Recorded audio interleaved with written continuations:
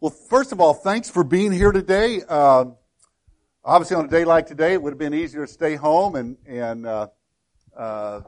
stay probably in bed because by you get up, it's cold in the house. So I do appreciate you making an effort. It is difficult sometimes when weather's like this to make it out. So I actually hate Sundays like this, but I love Sundays like this. I love when people have to make an extra effort, and it's just a blessing that you're here. So thank you. Guy's name was Remy Duhan. I only met him one time, but I will never forget him.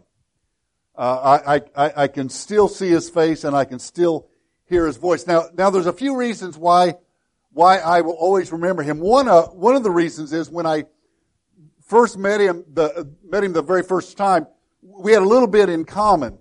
Take your coats; it is cold downstairs. We had a little bit in common because I went to college at Ozark Christian College with one of his sons and a couple of his nephews. So I wasn't necessarily friends with, but I knew them. And so the first time I met Remy Duhan, I had that in common with him. The second thing that I remember about him specifically, and I met him, golly, it's been how long? Over 30 years ago. We were living in Baton Rouge at the time, and we had an event that several different churches came to, and so he came up and introduced himself. And the second reason I remember him, he was one of these guys that when he talked to you, he just got closer and closer and closer. And have you ever had a guy like that? So I started scooting back, but it didn't make any difference. The more I scooted back, the closer he got. And it's like we were face to face, and I'm like, really, dude? And finally, literally, I got backed up against the wall, and there was nowhere to go. And it's kind of people knew him, so I think there were people looking at him like, man, he's got Tim cornered, and they're like, great, it's him, and it's not me. But he's one of those nice guy. He was a preacher in southern Louisiana, nice guy, but man, he was just right on top of me. And the third reason I remember him was because that conversation, the topic of that conversation, I had asked him a simple question. Remy was on the board of our camp there in southern Louisiana, and I was going to be going to camp that next summer for the very first time. And I'd ask him a simple question about camp. I'll be honest, I have no idea. I don't remember what the question was specifically, but I'd ask him some simple question about camp that should have taken a simple answer with just a few words. But I got like a 10-minute dissertation describing certainly everything I needed to know and a ton of things that I didn't need to know, all the while being pressed up against the wall. So I will never forget Remy Duhan, in particular because he took a simple question and turned it into a complicated question. We're going to look this morning at a text about a guy who basically asked a simple question. Now for him, the question may not have, or at least he may not have thought that it was a simple question.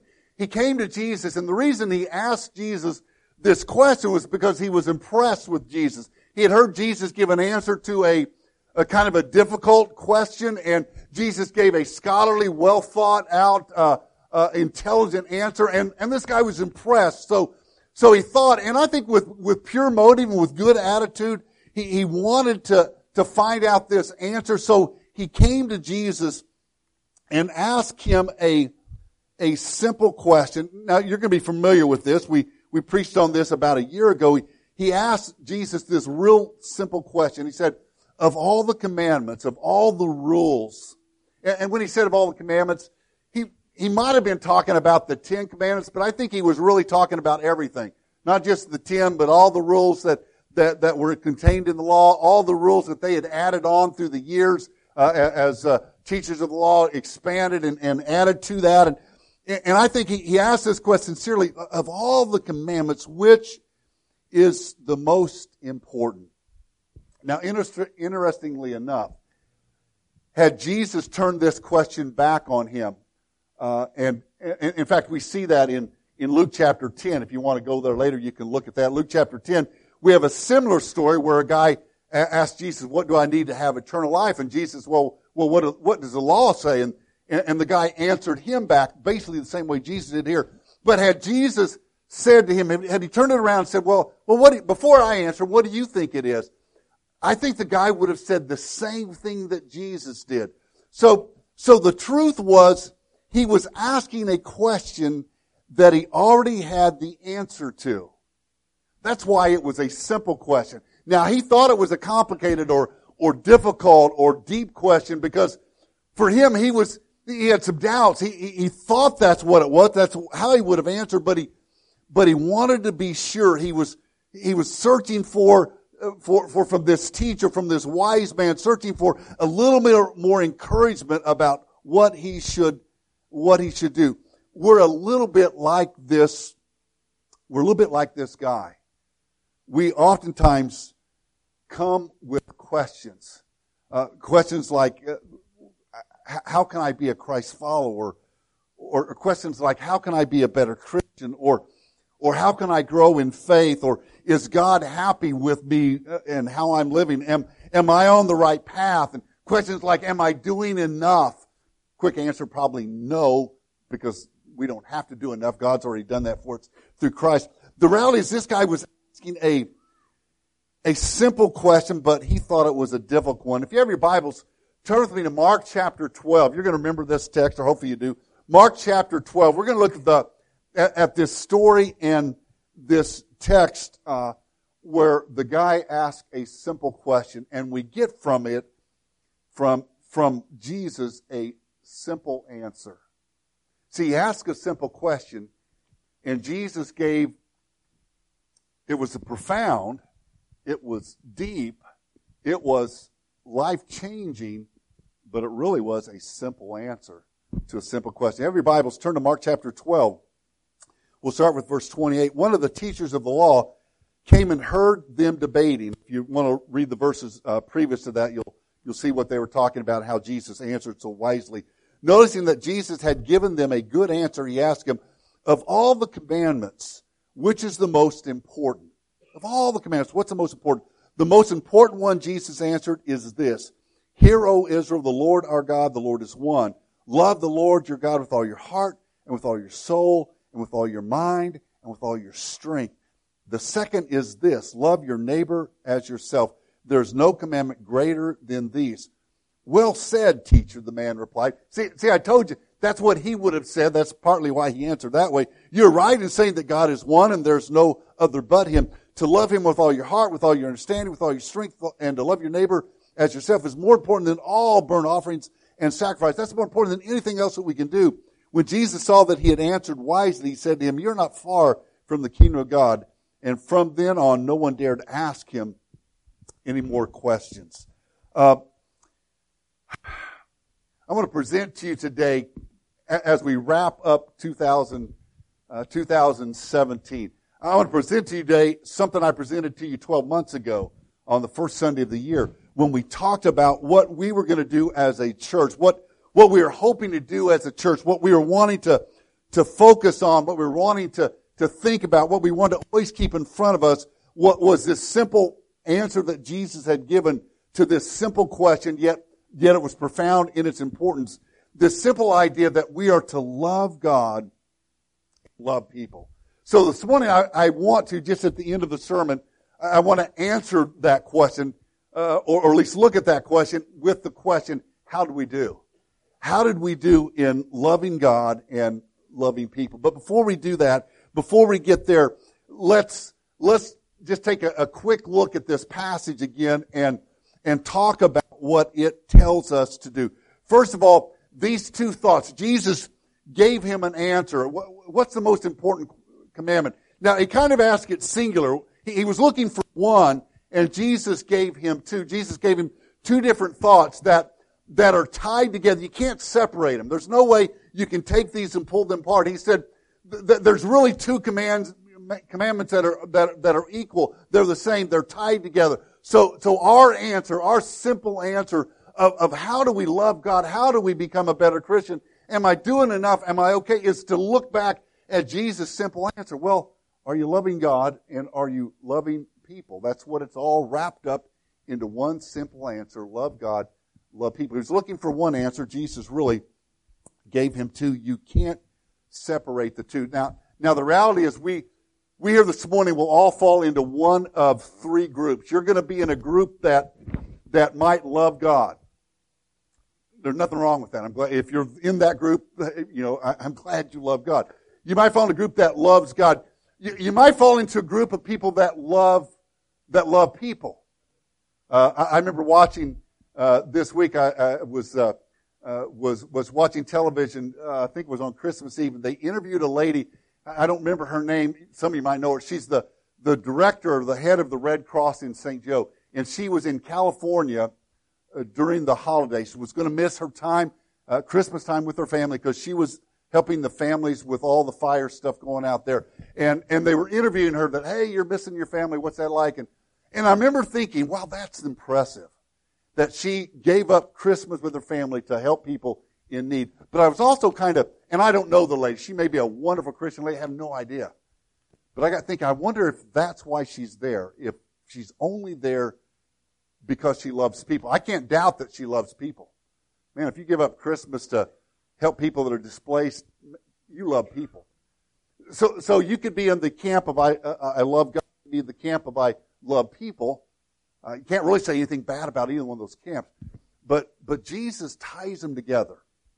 And he says, if you're going to really do what God wants you to do, if you want to really please God, if you're looking for the one answer to that question that you think is difficult or complicated, but really is pretty simple, then love God and love people together.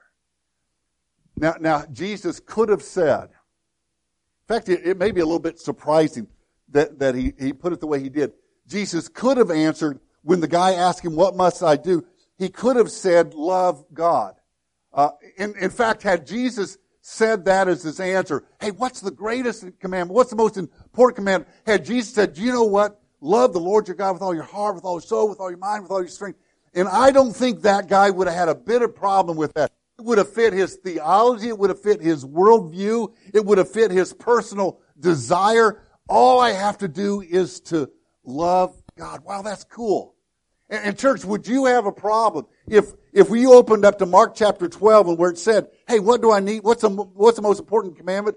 If all it said there was to love God, would you have a problem with that? I don't think we would. I wouldn't. I wouldn't have a problem. I said, man, all I need to do is love God. Hey, we're all for that, aren't we? All for loving God. Let me point out something, though. This is why Jesus ties the two together. Through my years of being a pastor, I've had the opportunity, the privilege to counsel with several couples, husbands and wives that are struggling and having some hard times.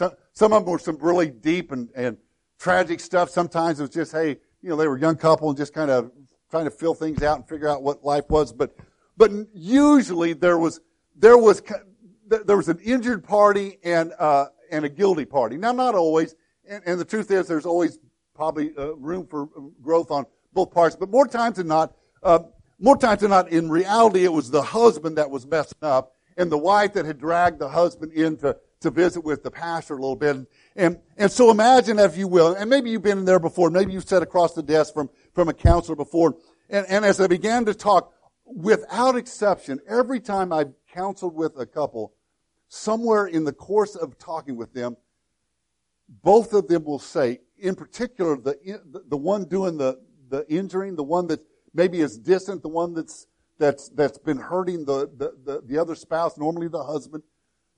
Guys, we tend to do that. Almost every time, or every time, I've heard them say, well, I love her, or I love him. But every guy that's messed up, every guy that's caused heartache has said, well, I love her. And when that happens, you know what I say? Great, we're done here. He loves you. You love him. You both love each other. We are done here because he loves you. We don't need to worry about anything else because you love one another. Now I don't do that because you know why? That guy can say to his wife all day long, I love you. But if she doesn't feel loved, if he's doing nothing that expresses that love, if he's giving nothing out of sacrifice and love to her, or her to him, then is it really love? So Jesus could have said, hey, the most important thing for you to do is to love God. But the reality is, it's got to be tied together, loving God with loving people. You see, I can say all day long, I love God. But does it change my life? See, when I love my wife, I should, and I don't do nearly as good a job as I should. She can give you example after example if you want to quiz her on that. But she should see that in effect in my life. She should see that I love her. In fact, there's a couple ways that we see this love God, love people tied together where they can't be separated. See, when we love God, we begin to love in two different ways. Here's the first way. We start to become like God. When we love God, we start to become like Him. Let me give you an example. We have a dog at home named Chipper. I could tell you that interesting story where she got her name, but I won't bore you with that. But I call her a bunch of different names. I call her Chipper. That's her name. I call her Chip. I call her Chipster.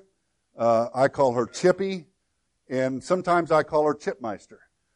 I have no idea why I do that. I just do. It's been about 3 or 4 weeks ago, maybe a month ago. We were getting ready to leave, and the dogs were in the house, and Rita was going to get the dogs out, and she said, "Come on, Chipmeister, let's go." And I looked at her like, "Chipmeister? You don't say that." Because Rita calls Chipper Chipper. That's all she calls her. And you see what's happening there. She's starting to become like me.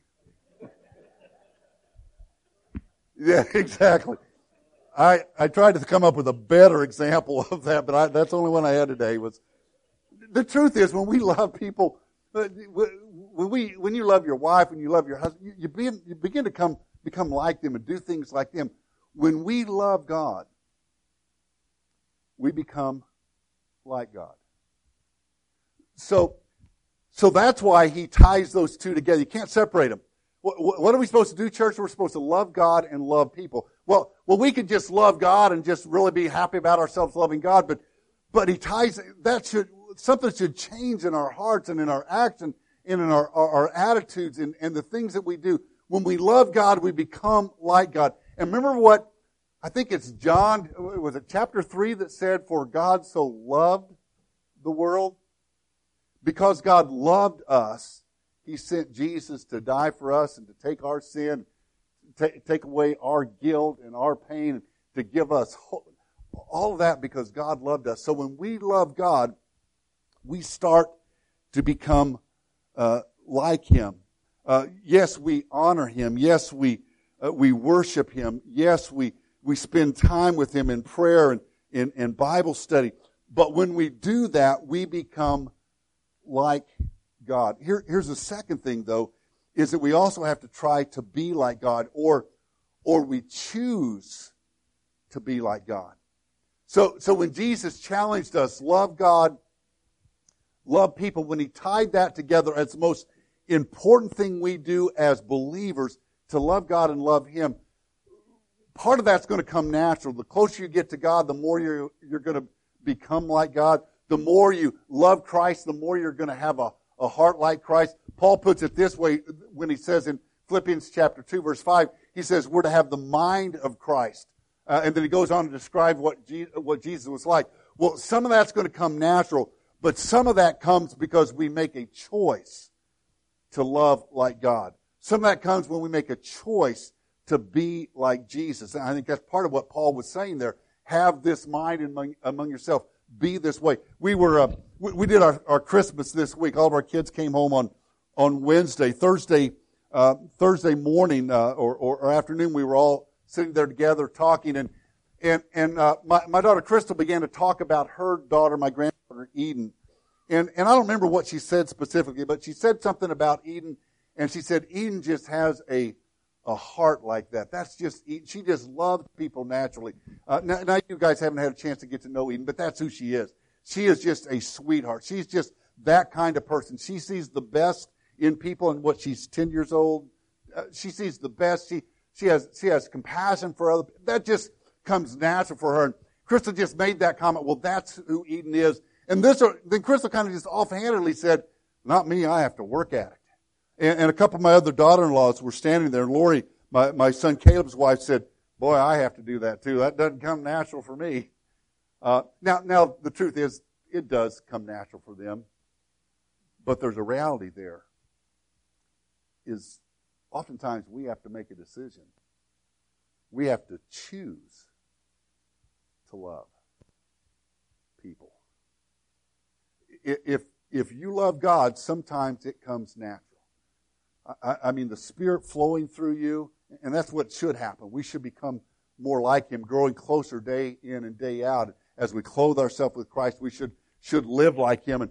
And so loving people should be a natural benefit of that, a natural outcome of that. But we also have to make a decision that we are going to love like Jesus.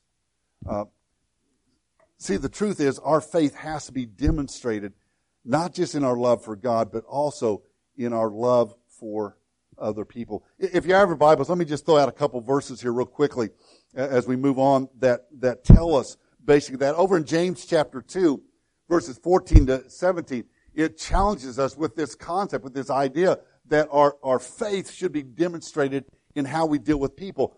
James chapter 2, starting with verse 14, there it says this, what good is it, my brother, if a man claims to have faith but has no deeds? Can such faith save him? Suppose a brother or sister is without clothes and daily food. If one of you says to him, go, I wish you well, keep warm and well fed, but does nothing about his physical needs, what good is it? In the same way, faith by itself, if it is not accompanied by action, is dead. Now, I want to point out here, we don't misunderstand. James didn't misunderstand this point either. We're not saved by good works. We're saved by grace. We're saved by the love of God. We're saved, though, for good works. We're saved so that we can become like God and do those. Over in 1 John, towards the end of your New Testament, 1 John chapter 3, verses 16 through 18, says something very similar there. It says, this is how we know what love is. Remember, Jesus has talked about what's the greatest commandment? Well, love God, love people. This is how we know what love is. Jesus laid down His life for us, and we ought to lay down our lives for our brothers. If anyone has material possessions and sees his brother in need, but has no pity on him, how can the love of God be in him? Dear children, let us not love with words or tongue, but with action and truth. So we are called, church, then to love. We're called to love both God and people. Our love for God should inspire, should move us to love people. It should come naturally, and it should be a choice on our part to love. So let's look as we finish up here this morning. Let's answer that question that I kind of threw out there. Our goal this year has been to simply do that. We've talked about it numerous times throughout the year. It's been up on the screen every Sunday with a slide. It's our theme. I've talked about love God, love people. We've tried to do that. We've tried to throw out some opportunities and some examples and give ourselves a practical way to do that. We're called to love God and love people. The idea are tied together. Well, we've tried together to do that. We're going to next Sunday look at our theme for 2018. I won't tell you what it is. I'll let you have to come back next week to find out what it is. But this concept of loving God and loving people doesn't change. We're not switching to a whole new thought next year. Like, well, forget that. We got that one mastered. We're always going to have as our goal, as leadership, as a church, we're always going to be judging things by that standard, by that simple answer. Are you loving God? Are you loving people? But how have we done? Church, let me put it this way. We've done pretty good, but we could do better. But we have done a lot of things this year that simply show a desire to love God and love people. Let me just run by a few of those things, just so as we recap our year, what we've done. Probably one of the greatest things that we've done, one of the most impactful things that we've done is Caden's Closet. We have a few of our Caden's Closet ladies here today. We'll pat them on the back next week, the ones that aren't able to make it today. But Caden's Closet has ministered to dozens and dozens and dozens of families. Over 100 plus kids have benefited from that. Families have come in searching for some answers and searching for some hope and searching for some encouragement, and Caden's Closet has been there. So everyone that's helped out with that, some of you as leadership, some of you as donating things, some of you showing up and help them sort and do things like that, some that have donated money. Caden's Closet has made an impact in our church, in our community, in our county, and even other counties around us, because we decided, we're going to try to do something to help. So that's been a way this year that we've loved God and loved other people. We had a group of people of 13 or 14 of us that went to Mexico this year. I had the privilege a couple weeks ago to stand in the home of Ricardo and his wife, the house that we built this last summer, and just like, man, they fixed it up so nice, and they were so blessed by it, and I saw the pride that their boys had, and it was so exciting. But we have a family that has forever been changed, that has a brand new home, small as it is, a brand new home because we sacrificed. Well, that is something exciting about. At Christmas time, we had a couple projects. Operation Anapra, we sent from our church 50 or 60 boxes down to Mexico and blessed 50 or 60 kids. Our Angel Tag program, our church, I guess I really shouldn't brag, but I'm going to brag because we did it. Our church did the lion's share. We did more than any other church in our community. Partly because we have people that love it, and partly because someone had to step up, and so we stepped up. So we were able to reach out and touch some people through that. Last May, we did a 6K World Vision Run and raised about $2,500. We've taken meals to Haven House all 12 months of this year. 12 times this year we've gone over and blessed some people. This last Sunday, or this last Monday, was Christmas Day. We had a group of people, I won't name them because I'll probably forget someone, but we had a group of people that showed up on Christmas afternoon and fed the guys over there. What a blessing. But I want to point out one thing. We were getting ready to leave, and a guy, Keithan is his name. Keithan loves to eat. Keithan loves German chocolate shake. In fact, I introduced my wife to him and said, well, Keithan, she sometimes makes the German chocolate cake for him. In fact, I told him that day when I introduced him to Rita, he looked down at the tray that we had pie, and he looked down and was like, well, okay, she's here. Where's the German chocolate cake?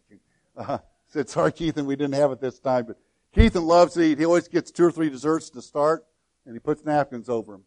Just so I guess, I don't know, I'm afraid someone's going to take him. I don't know. But he always takes food home with him. This guy loved.